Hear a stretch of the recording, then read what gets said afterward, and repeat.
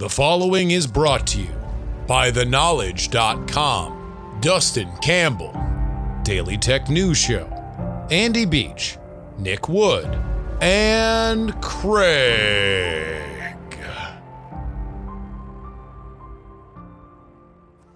Politics, politics, politics, politics.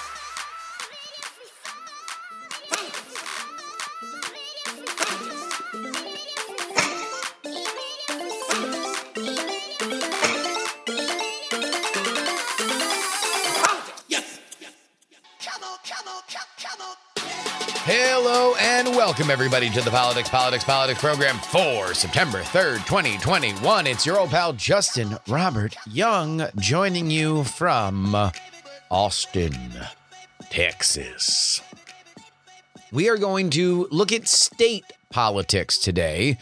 Nationally relevant state politics, big, fat, hairy state politics. Indeed, the most populous state in the nation, the third most populous state in the nation.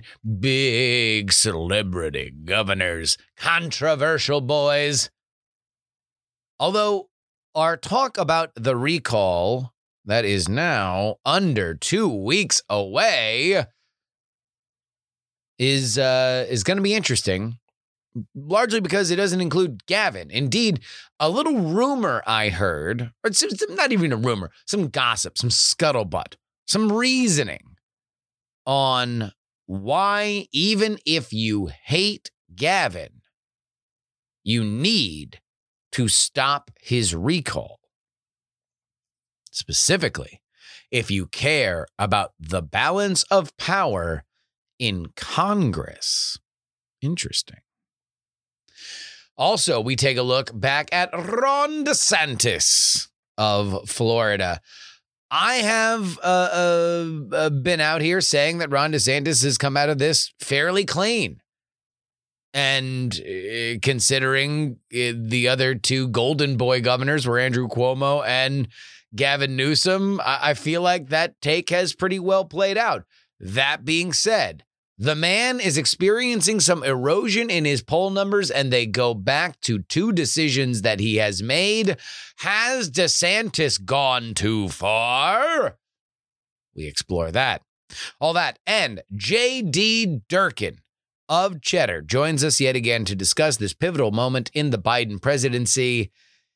He is out of his worst month of August. But will September be any better, and what needs to happen for that to be the case? All that. But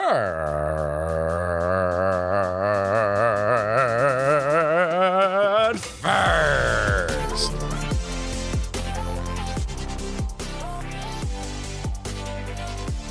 so the other night, I heard a little gossip from the anti-recall crowd. Just a little nugget that was going around as I was discussing the fact that, I just don't know if Gavin's got love for him like this. Like, I think he's going to survive, but I don't know. I think the reason why he's in this problem is that he seems to be a bit of an unlikable figure, even in places like LA and the Bay Area, at least on numbers enough to make this close. And here's what I was told, is that something that is being whispered sort of behind the scenes as a way to gin up excitement amongst folks who might not really think that Gavin's the greatest thing since sliced bread, but are actively stamping down the recall effort is this. Don't do it for Gavin. Do it for Diane. This isn't about saving Newsom. It's about protecting the slimmest of Senate majorities through 2024. See, one of the senators from the Golden State of California is a woman, an institution, really, by the name of Dianne Feinstein. And like many institutions, she didn't get there by being a spring chicken. No, she's a little old, 88 years old to be exact. She was born the same month the first drive-in movie theater opened for business, just to give you a sense. That means that when she runs for re-election, if indeed she does, and she's filed paperwork too, by the way, in 2024. She would be 91 years old. That is, of course, if she is alive to do such things. You see, the way things work in California, like most states, is that if a senator resigns, dies, or is otherwise incapacitated or removed from office, it's the governor that replaces them.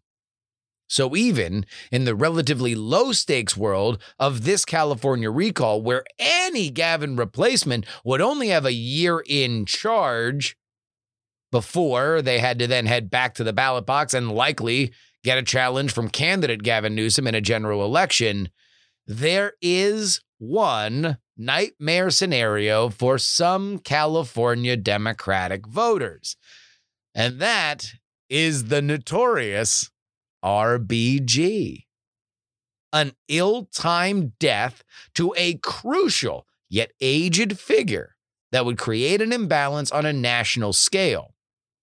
Just as Ginsburg died and tilted the court, that small little year of a Republican governor, coupled with Feinstein's death, could result in something that hasn't happened since 1992. A Republican senator from California. That man was John Seymour, and he lost in a special election to Dianne Feinstein. Now, I'm going to put the brakes on this entire conversation right here because I want to point something out. I don't like these conversations. I really, really, really find them ghoulish. A candidate or Supreme Court justice's health is something that is, I guess, I understand why it's talked about. And specifically, I guess I find it more reasonable when you're talking about Supreme Court justices and they have 4-year to 8-year windows to resign if they would like to, if they're very concerned about the balance of the court and we're going to be thinking of this in political means, then I get it. I mean, I understand it. With senators, it's a little bit more, I don't know. You know, there are term limits, or there are at least not term limits. There are intervals for which a senator can be voted out. So even if you get a senator that you don't like all that much, eventually you're going to be able to bring your reckoning at the ballot box. But beyond the fact that it's just kind of weird and gross to speculate on whether or not somebody's going to die, it's not particularly predictive. For all the times that somebody has ever said he or she is going to die in office, in my opinion, it very rarely happens. At least compared to the volume by which we talk about it. But still, do it for Dianne is just kind of some scuttlebutt that I heard. But then again, I doubt that I'm the only one that's heard it. Even if you hate Gavin, you understand that if Dianne dies, then it's a red seat in a blue state until 2024 when her current term is up. And in the near term, let's say, okay, we're going full Crypt Keeper. Okay, kitties. It's not a bad Crypt Keeper. Let's say that Gavin gets recalled, Larry Elder's the governor, and Dianne Feinstein is so heartbroken she immediately falls dead. If that happened, Cocaine Mitch McConnell is the Senate Majority Leader. That means all of the infrastructure talk that we have spent so much time on is over in an instant. Or at least there's going to be a very, very, very short track for the Democrats to get all on the same page if they want to move with anything. It would again be a divided Congress. So I do get it. And I get it that it is a bit of an issue because 2022 looks like it will be a Republican positive congressional election. The midterms normally are against the president's party. So if it started from a position of them being in control in the Senate, them padding their lead would be something that, you know, could take a couple cycles to undo if you are the Democrats. I don't know. It just feels so gross. It's morbid. It's pragmatic. It's politics.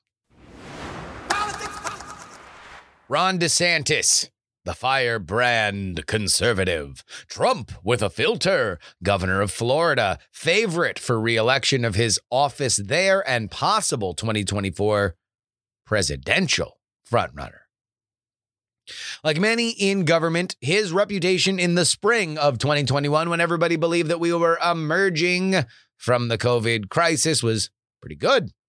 He was seen by conservatives as keeping his economy open while safeguarding his aged population with vaccine use. In fact, those with good memories will remember a time when DeSantis was criticized for vaccinating too fast. But like many, Ron became stranded in the Delta. His cavalier anti-lockdown, anti-mask mandate moves, which played heroically to his base in 2020, now might be stretching too far, even for those that enthusiastically backed him. At the heart of the matter are two rulings. First, an outright ban on school mask mandates. This, theoretically, takes the decision out of the hands of school boards, removing their ability to implement mask mandates. This was immediately challenged in court, not only by liberal counties like Broward, where your boy is from and headed back to his 20th high school reunion next week. See everybody at the South Plantation High School class of 2001, class of 2001 reunion. Shout out. If there's any PX3 listeners that come to this, I'll be very excited. But also, the very red Lee and Brevard counties, where DeSantis won by double digits when he was elected in 2018. So it's not just the Democratic counties. Look, Broward is blue. Miami is blue. Palm Beach is blue. Alachua County was another one. That is a blue county. The counties around Orlando, blue counties. The problem for DeSantis here is that Lee and Brevard are not. He won by like 17 points in Brevard. Now, in my opinion, Ron DeSantis bit off more than he could chew. A ban on mask mandates is obviously too restricting for a state where you're supposed to do whatever you want. A safer political alternative for DeSantis would have been to ensure that parents have the right to opt out of any mask mandate. But now that he's gone this far, he can't back down. Also, an emerging problem for DeSantis is his fight with the lucrative cruise ship industry. Now, this is a very, we're talking Florida politics when I'm talking very, very seriously about the cruise ship industry. But this is big money, specifically when we talk about some of the players that are involved in it, including Disney. Disney runs a lot of cruise ships. Among the most powerful lobbying forces in the state of Florida is Disney. That's just a reality. It's like the sugar companies and Disney. Those are the big power business players in the state. And many of the cruise ship companies are bucking against the DeSantis decision to ban vaccine mandates on those cruise ships. They have announced that they will mandate vaccines in defiance of the decision, and it will likely be fought out in court. Now, for these cruise ships, they're between a rock and a hard place, as the Bahamas are demanding that all visitors be vaccinated. And if ships can't take you to the fun Caribbean islands, well, then what's the point of a cruise? You can tack that onto the fact that I'm sure for many, diseases and cruise ships are something that have been linked far too closely in recent years, including the Diamond Princess cruise ship that had to dock emergency style in the port of Oakland at the beginning of the pandemic. But let's get back to DeSantis. He has seen an erosion in his poll numbers, but so far, not really enough to ring major alarm bells, in my opinion. In fact, I would probably still bet that the good he engendered with his base will likely be enough to leg out these specific troubles. And I will point out again that couple that with the fact that two of his biggest out-of-state critics, Andrew Cuomo and Gavin Newsom, are either out of office or possibly en route to being out of office. But with all that being said, here is a simple reality. Florida's COVID numbers, specifically COVID case numbers, are bad. And that is never good for a politician.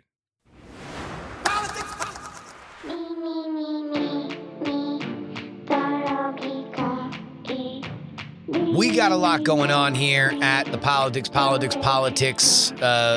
team. We are mapping out some stuff that's going to happen over the next few months.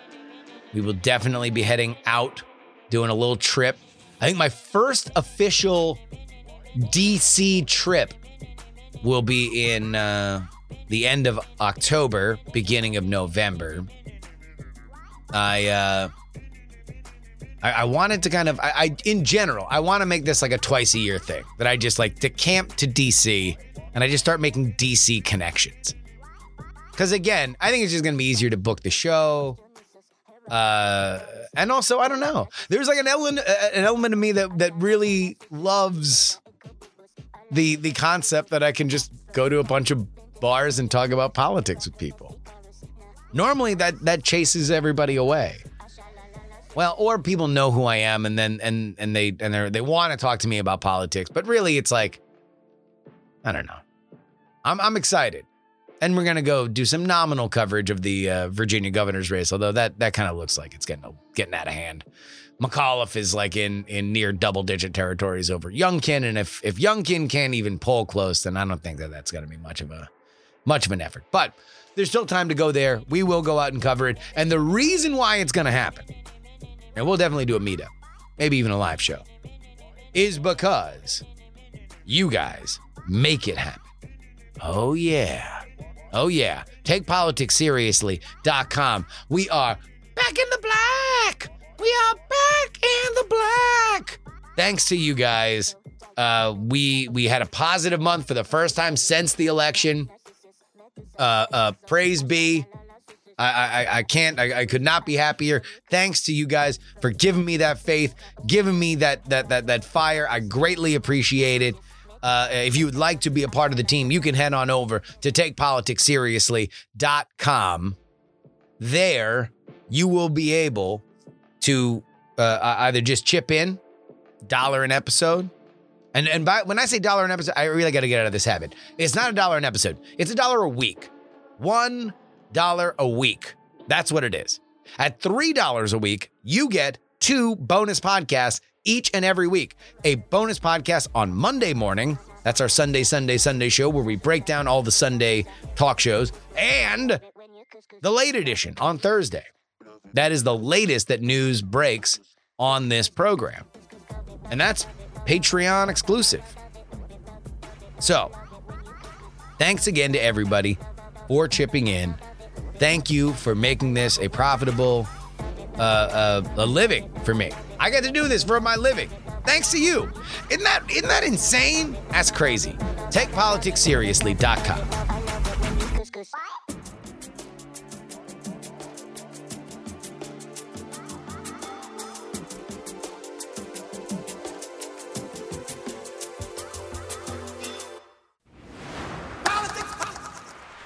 To say August was a nightmare for Joe Biden is really screwing with the brand value of nightmares.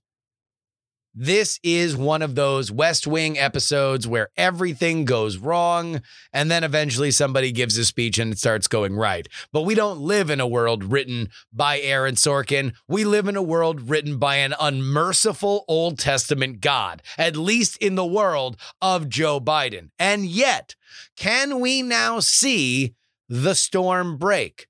Is there indeed a ray of sunshine in September? To break down all that, we have Cheddar's own JD Durkin. Welcome back to the show, JD. Great to be with you, man. Thanks for having me as always. So you just got back from vacation, so I'm sure that you are getting back to speed on so much of this. But while you were out in the fun, frolicking mountains of Colorado, the president of the United States had by far his worst month and among the worst months I can remember in terms of overlapping problems for a president in a while.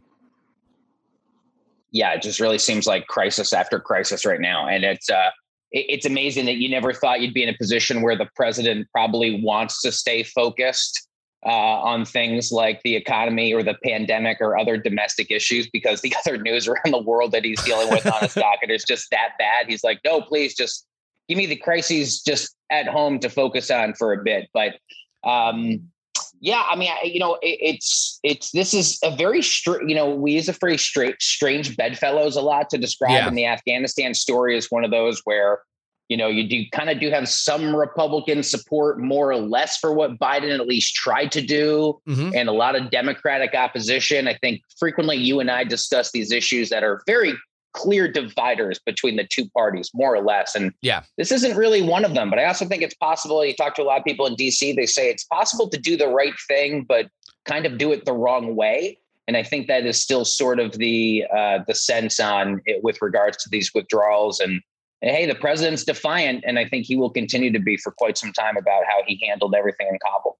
Well, and here's why. I think that no matter what, the day after a bungled exit from Afghanistan happens, they still exited Afghanistan. And it appears as if what the Biden administration is banking on, and I think that they have cause to do it, is you look at the polls, you see how unpopular Afghanistan's been, and you say that no matter how many rakes we stepped on the way out, and no matter how ugly it might be considering what we left, people wanted it over. It's now over. We will get credit for it.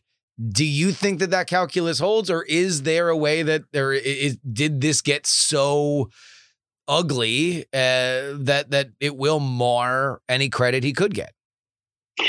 To me, it's not entirely clear that this is going to be something that, even Republican, first of all, I think the most important part of the story is the humanitarian element. And that has to do with our allies. It's the lives of men, women, and children on the ground. I think that is, in every crisis, that deserves to be the foremost point of focus. And only after that, down the line, in terms of priority, talk about the political implications. But since, we're politics guys, we can talk about that briefly here. It's not entirely clear to me that this is something that Republicans, again, not the most important part of the story, but I don't really know how Republicans can necessarily weaponize this in terms of like strong midterm messaging, because it's not entirely clear to me that a lot of Republican constituents in this country are like inherently against what Joe Biden tried to do. So it'll be kind of interesting to see if, to what degree, obviously the GOP wants to beat up on Biden on virtually everything that he says and does. It's just not clear that this particular issue has the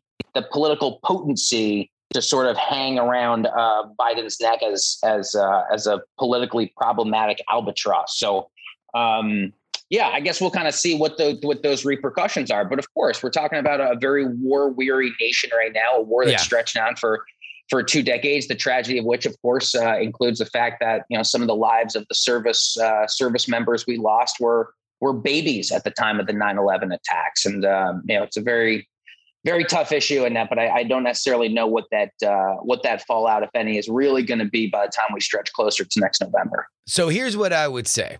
Number one, you are right that I question the political potency of it, especially if we're talking about the midterms, because foreign policy doesn't keep. Foreign policy is like McDonald's fries and PBR. It is best enjoyed immediately upon it being relevant, because it's not something that necessarily holds unless it crosses over into this like Benghazi territory. Right? Like if it becomes a cover up, if the story becomes, for whatever your target audience is, that like things are being covered up, then it can transcend. That being said, for how the Republicans would weaponize it, I think the biggest problem, the liability for the Biden administration, is that it folds into this narrative that Biden doesn't know what he's doing. and that Biden said the Taliban wouldn't take over, and then the Taliban took over. He said that we would wait until all the Americans got out, and then we got out before all the Americans were out. And so it's like that is where I think it has more of a liability, is that Biden is asleep at the wheel, and that's the narrative that the Republicans can weaponize not only against Biden, but more specifically against other Democrats that they want to paint as more radical than Biden. And that's why they need to be voted out of their houses or Senate seats. Oh, absolutely. And to this point about other Democrats too, you and I have frequently talked about me. It's amazing. You go to, corners of rural America and you'll see all these ads that for some reason invoke the Bernie Sanderses and Ocasio-Cortezes of the world, just because they just they're like, oh yeah, we'll just drag these random high profile Democrats into these ads, even if they really have nothing to do with it. But that becomes part of the game there, of course, though. It's really interesting to sort of watch, early Republican visits, which, may be something we get into, but you got a lot of these 2024 characters that are already descending into Iowa. Fair. The Iowa Fair. The Iowa State. By the way, have you ever been to an Iowa State Fair? I have not, and that will change before the next presidential election. I'm going to the fair. I gotta go to the fair. I feel like you and I hung out in Des Moines once. Well, yes. I feel like I've seen you all over the country. No, I think you and I got together one time. We've hung out in Des Moines. And I love Des Moines, and I really love the Iowa State Fair. It is so weird and wild. But it's interesting though to just see the crop of 2024 sort of hopefuls, I guess. Who surprised you? Who surprised you that made the trip? I don't really know if I think I'm only surprised to see how many have gone. Cotton's already gone. Rubio, Pompeo, Haley has gone. I think watching like what Pompeo does is super interesting. And Mike Pence, what does the post 1-6 career of Pence look like, if anything? But, and I read the transcripts of a lot of like their speeches and the little town halls and stuff that they run. And, critical race theory is not going away in that corner of America. I mean, that is I think the GOP perceived winning issue. It's like, forget Afghanistan for a moment in terms of trying to politically ding Democrats. We're going to stay focused on this like Fox News orbit obsessed fight over schools and mask mandates and critical race theory. And some of it is important in terms of public health, but some of it is just jabroni silliness. But that's what they hope sort of motivates voters. Critical race theory gets traction on the right because it's a way that they can actually get a handle on wokeness, right? So wokeness has been this large idea, and you can complain about, my favorite author or internet commentator got banned off Twitter, and that's the consequence of wokeness. But ultimately, it's like, I think even for voters on the right that may or may not like the internet or be on Twitter, there's only so much that you can gin up outrage over it. But when you're talking about capital T, capital K, these kids, and this is the consequence of wokeness. The consequence of wokeness is your child, your grandchild, your friend from work's children.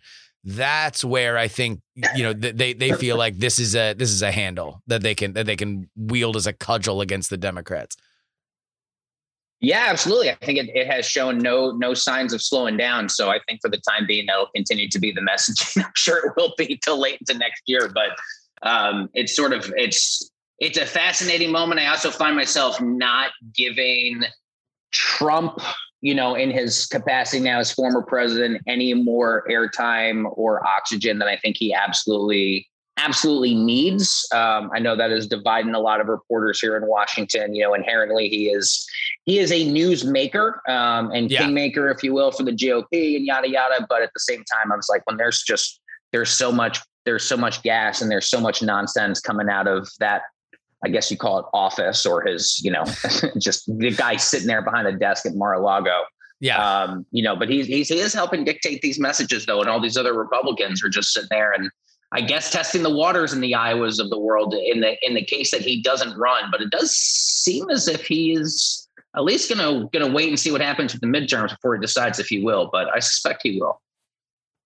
Yeah, I mean, no matter what, we're going to pretend he is going to pretend like he is going to run until the 11th hour, right? We know that he is not going to let that element of drama not go unmilked, especially if it brings him to the forefront of the news cycle.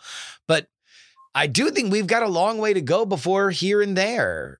We've got a midterms where he's going to back a bunch of people.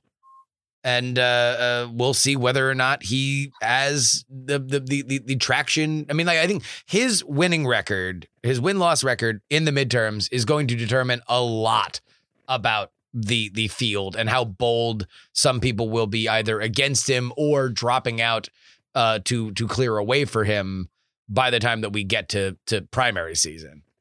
Mm-hmm. Yeah. Now, is your sense, you and I have talked before, is your sense still that Democrats are it's sort of inevitable they end up losing at least the House? I'm just kind of curious your thinking in terms of your updates on that, because that has pretty much, I think, always more or less been my position to maintain. Yeah. And I think most people in DC even Democrats in like very hushed tones would be like, yeah, the GOP probably does damage the way they need to. I think that there's been enough. I mean, because ultimately, the Democrats' big strategy so far has been hold on to Trump as long as you can, and then get big wins that we can trumpet, right? The Democrats are already out there taking a victory lap on the infrastructure bill that they're fighting amongst each other to pass. But that is the big strategy, right? Like, let's talk about January 6th right up until we're talking about how amazing all these things that we've just passed are.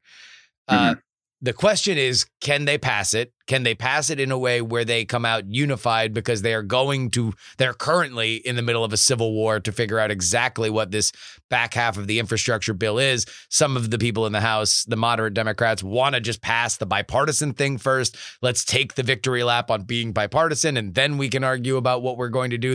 Obviously the progressive left doesn't trust the moderates, blah, blah, blah. But I don't know. I mean, I think really the biggest, if we're going to talk real, 5D chess on the Afghanistan thing and the border and the COVID, I think if there's one thing that has happened is it has kind of blown a little bit of the 1-6 stuff out of the public consciousness. Mm-hmm. And it has brought more pressing actual stories that are a little bit more recent to the forefront. And if that's the case, then this is going to be about stuff like that. But in general, I will always bet the trend lines. And the trend lines right now would be that the Republicans take the House. And, as for the Senate, I don't know. I guess has Sununu announced that he was running in New Hampshire? Or is that just, I saw some polls where he was, I think like 6 or 7 points ahead of Maggie Hassan. And it's like, if you can count on seats like that, then it would be a very, very competitive night where, Mitch McConnell might return to power. Yeah, I did see a poll out of St. A's not that long ago that showed he was leading, but I don't, at least in a hypothetical matchup. So I don't know. There would be a lot of suspense up there, though, for a race like that. It's interesting, though, you say that these divisions between the Democrats, it is so interesting because it really didn't seem like that long ago, after the Georgia Senate elections, it was all good for the Democratic Party, man. They felt and it was so shortly lived because you've got this infrastructure bill and they're duking it out. And then there's also this, what I call the kitchen sink bill, which is this, $3.5 trillion spending, throw everything at the wall, covering immigration, childcare initiatives. There's stuff in there for like agriculture and forestry. I mean, you name it. Democrats are just trying to throw a ton of money at different catch-all issues right now and wildly dividing themselves in the process. So I think for all the talk of like the divisions between the GOP and the post-Trump era and like the whole Representative Liz Cheney thing also feels like it's about 100 years old at this point now, because I think at least here in DC, as they're trying to get these bills done, the divisions within the Democrats are at least a little bit more front and center, at least at this moment. But, hey, man, they set themselves up on this, a lot of them said, "Oh, we want to get the spending bill done before we get the infrastructure bill." It's already September. Like this is like we kind of saw these fights coming for a long time, but surprise, surprise, Congress moves very slowly, and I think these deadlines are going to come and go, and they're still going to be kind of scratching their heads a little bit. Yeah, I mean, September is going to be a real three-ring circus in Congress. There's a lot of stuff that needs to get passed, right? And that's even just dealing with the stuff that probably could have been passed about a month ago, including at least the bipartisan element of the infrastructure, which I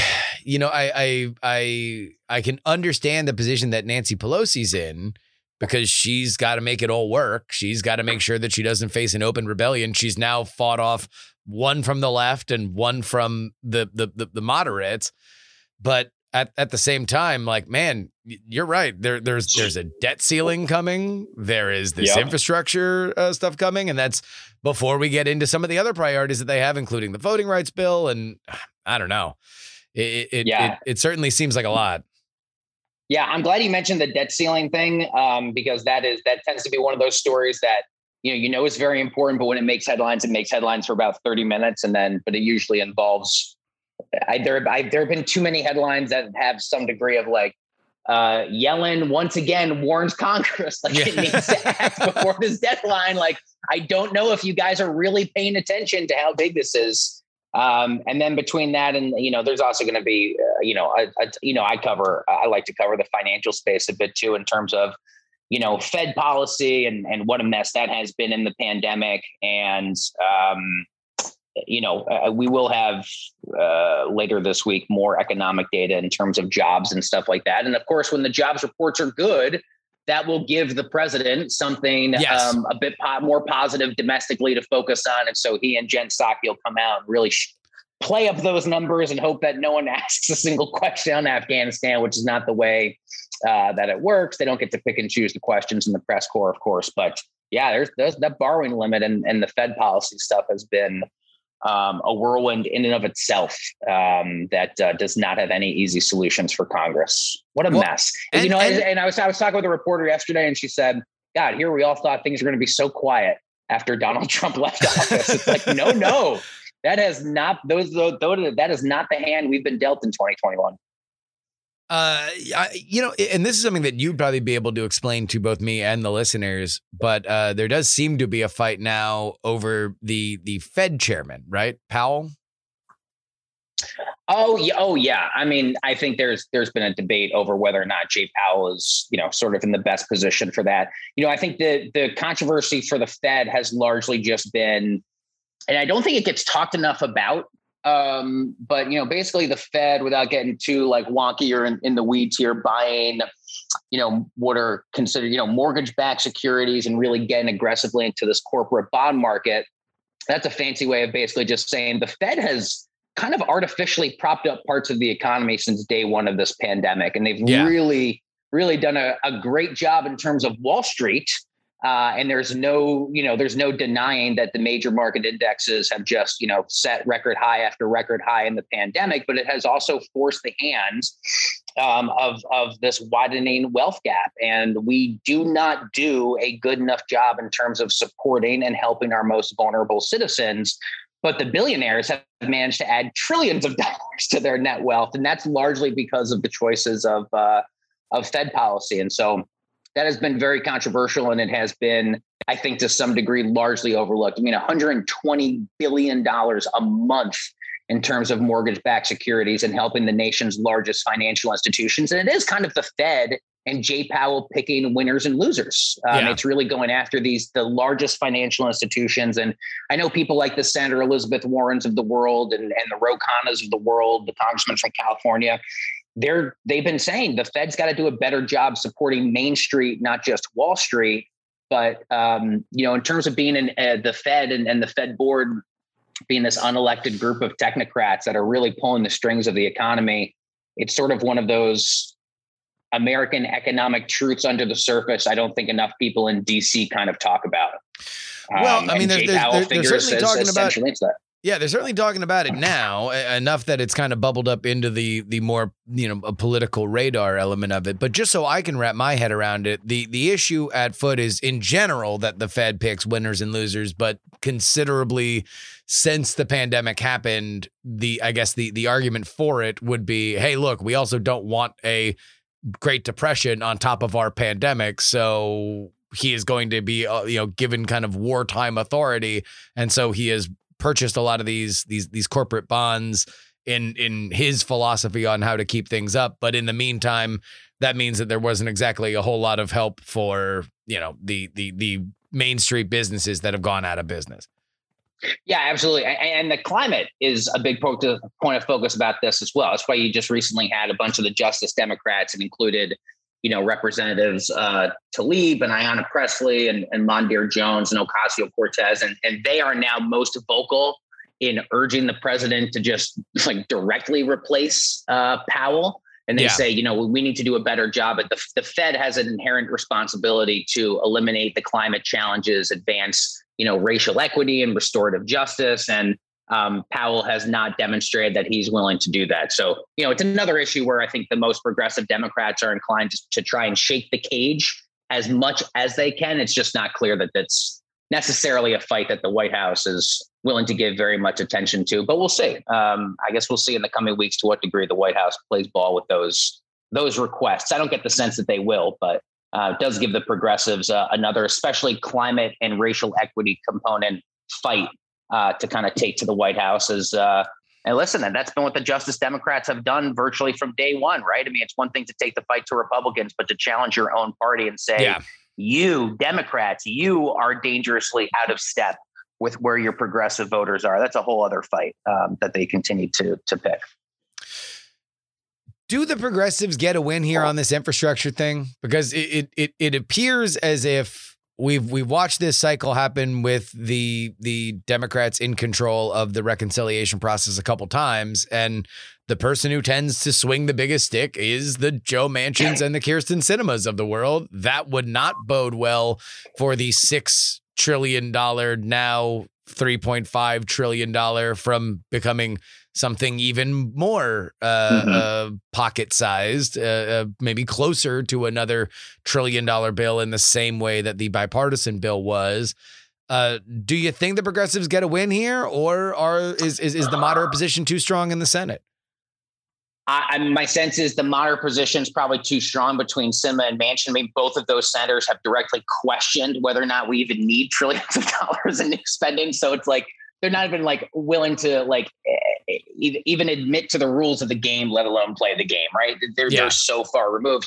I'm sure what will end up happening is the moderates will absolutely swing that influence, and the progressive Democrats will find ways to sort of spin this and say, well, because of our efforts, we were able to still secure X, Y, and Z, and they will certainly they will make it.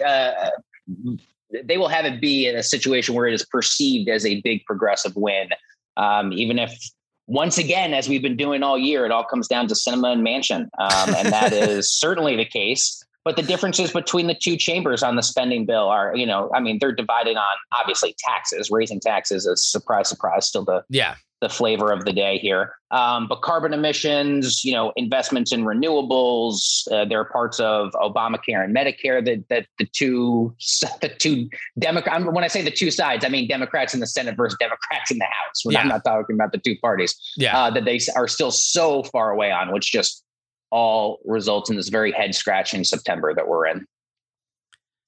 I really, the crazy thing watching it is that obviously it all moves in slow motion because it's Congress, but we all kind of know where if this were a computer simulation, if you were running Congressional Simulator, you'd be able to do this in 3 seconds.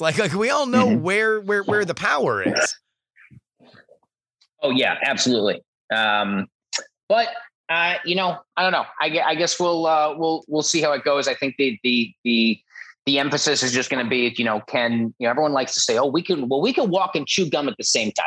Yeah. But this is really going to be a test the next few months for Democrats. And, we talked about January 6th earlier on in the interview, but that is still something Democrats, they need to continue to beat that drum. They have to in terms of hearings, and they want to keep that as front and center as possible to the degree that they think it kneecaps Republicans, and largely rightfully so. But getting this other work done is an absolute mess. I mean, it's no surprise that Democrats are at each other's throats about this, the progressives versus Joe Manchin, basically. But yeah, it's not going to be going away anytime soon. You're right, you can run the simulations and it seems easy, but in terms of just one lawmaker or two lawmakers saying, actually, no, I don't know if we need all that spending, that certainly throws a wrench into it. Fun times. Fun times. All right. So we are now getting within spitting distance of a year away from the midterm. So I'm going to ask you this theoretical thought question. A year from now, as we would be entering the home stretch of the midterms, which of these three issues will be the number one polling issue on the mind of voters? COVID, the economy, immigration, or you can go off the board and pick something else.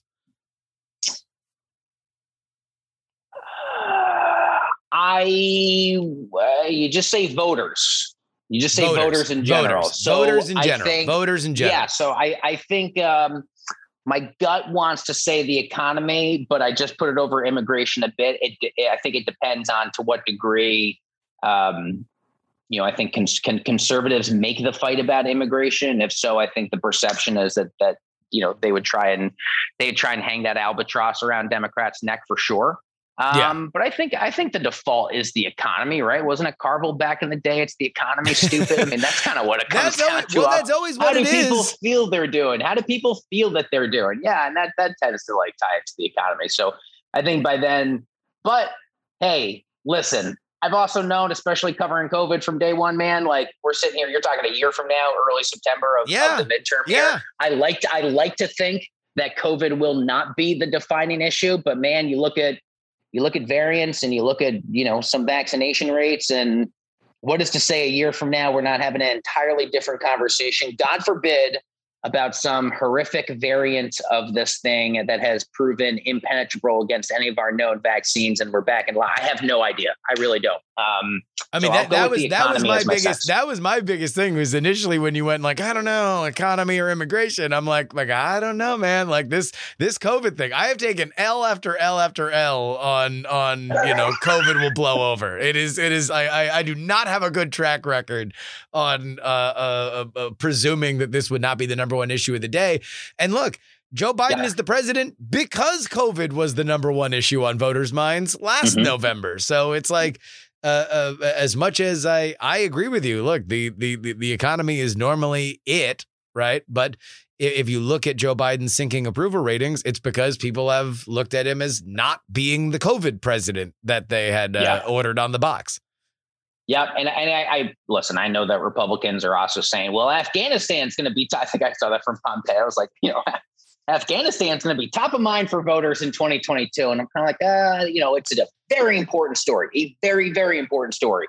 Will it be top of mind for voters heading into the midterms? That seems unlikely to me. The only way that happens is if the Taliban take a missionary family hostage, and it's a big national news story. And it's in the headlines. Yeah, yes. Exactly. It's in the headlines perpetually. Right. Yeah. Exactly. And then and people are recoiling in horror at what is going on there. I agree. So I don't know. I mean, hey, I remember taking these questions a year out from the 2020 election. And I remember saying, I was like, oh yeah, no, I think Trump wins I mean, this is a way pre-COVID era. You know what I mean? You just have no idea what's going to happen. And I was like, yeah, I mean, I think, the presidents often run for re-election and they win. And I think Trump will win re-election. Usually will. I said that a year before. I was like, there wasn't, even if he had to pull off another inside straight in the upper Midwest, that was sort of my thinking. Obviously everything changed. So who knows, man? I hope we can have this conversation. I hope, but we also wake up on a week like this and we realize like all of the news is so terrible because it's not just foreign policy that has gone to hell. It's obviously we cover this a lot on our show. There's just so many issues in terms of wildfires and climate damage. Yep. We've had this horrific storm that has decimated parts of Louisiana. That's just recently decimated parts of New York City. The flooding out of Manhattan this week was absolutely stunning to see, and I think the natural disasters. That was from the remnants of Ida. Yeah. Yeah, absolutely. And that also gets that it should increase urgency in terms of actual infrastructure conversations. But we seem to be, in terms of the weather and climate induced challenges, really reaching a breaking point this year where it seems like that is getting more attention, and rightfully so, than we have had other years. So honestly, a year from now, if we continue to see these massive storm systems and the wildfires and the droughts and the heat waves, like maybe it's option D, maybe it's the climate, maybe it's quite literally our existence on this planet and as Americans that most define. I don't know if that'll be top of mind for most voters, but climate will be top of mind for many, I'm sure. Well, certainly. I mean, I think the flooding, like you mentioned, does give ammunition for the moderates who are like, can we pass the infrastructure bill that we have that we have ready to go, that everybody agrees on? And even the progressives don't say that they won't vote for it. They're just saying they don't want to vote for it now. Which I think, to add on to the cluster that is yet to come, is the fact that Nancy Pelosi agreed to a deadline on voting on that. So now there is pressure for the Senate Democrats to get their act together and send something down the pike so they can vote on both of those at the same time and keep everybody happy. Happy, of course, being a relative term, but nowhere near as happy as we were to talk to JD Durkin. JD, thank you so much for joining us. It's great to be with you as always, brother. Thank you for having me, and hope all is well. Thanks again. So let everybody know where they can get more of you. Of course. We broadcast nightly on Cheddar News. The new show is called None of the Above, 8 o'clock Eastern Standard Time.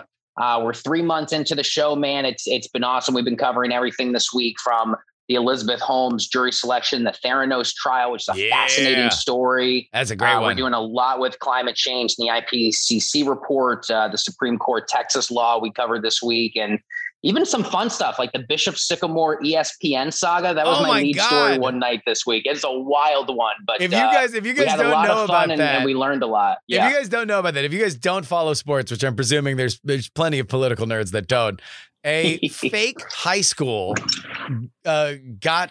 fielded a team of many not high school aged people and played on ESPN against another high school. It is an amazing story. The coach has an active warrant against him. It is just a stunning. Like, thankfully, because nobody got hurt, we can all laugh about it. But an amazing eclectic collection of stories there for None of the Above on Cheddar. Absolutely. And I would say, just in general, with especially nightly television, 3 months. That's about when you really start to know what the show is. You know what works, you know what doesn't. So if you checked out None of the Above at the beginning, you haven't given it a shot, now's the time to start watching.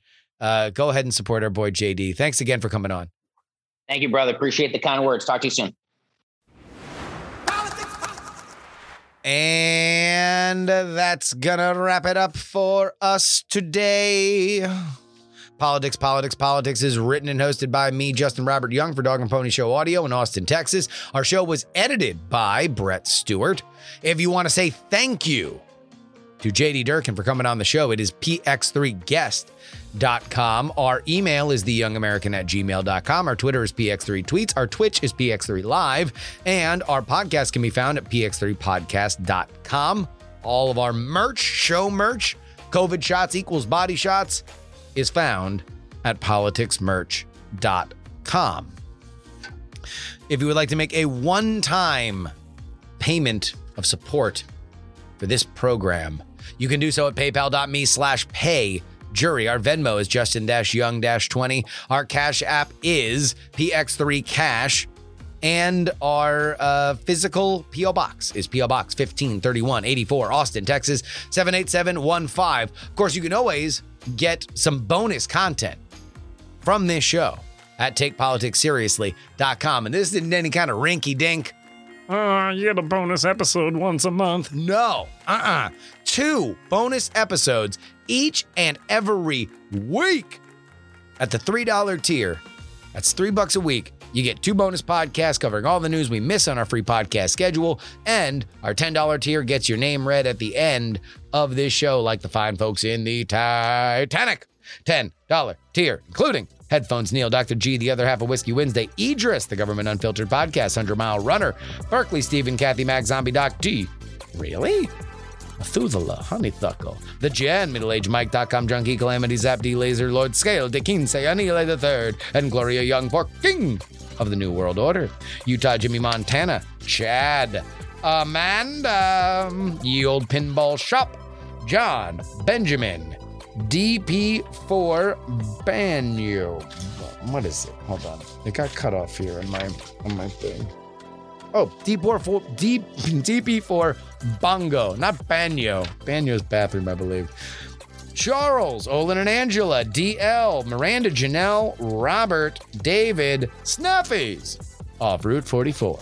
Chris, Casey, Paul, the most conscientious, nonpartisan listeners, Brad, Richard, just another pilot, Will, J Pink, and Andrew. If you would like to have your name read, you know where to go. TakePoliticsSeriously.com. That's it for us today. That's it for us for the week. Have a great weekend, everybody. Labor Day weekend, my anniversary weekend. To all my people that are out at Dragon Con, this is the first Dragon Con that is actually happening that I'm not at. It breaks my heart. I want to be there. Have a great time. Somebody stay out at the Metro Cafe way too late. Till next time, this is your old pal, Justin Robert Young, saying some shows talk about politics, others talk about politics, and still more discuss politics. But this is the only show that dares discuss all three.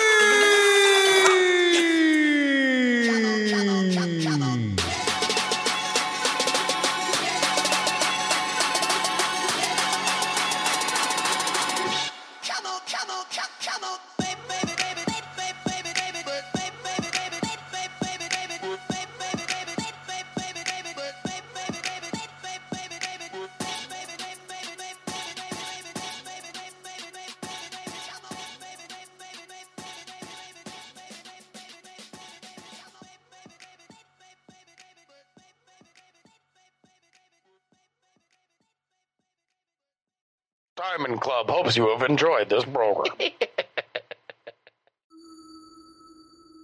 Dog and Pony Show audio.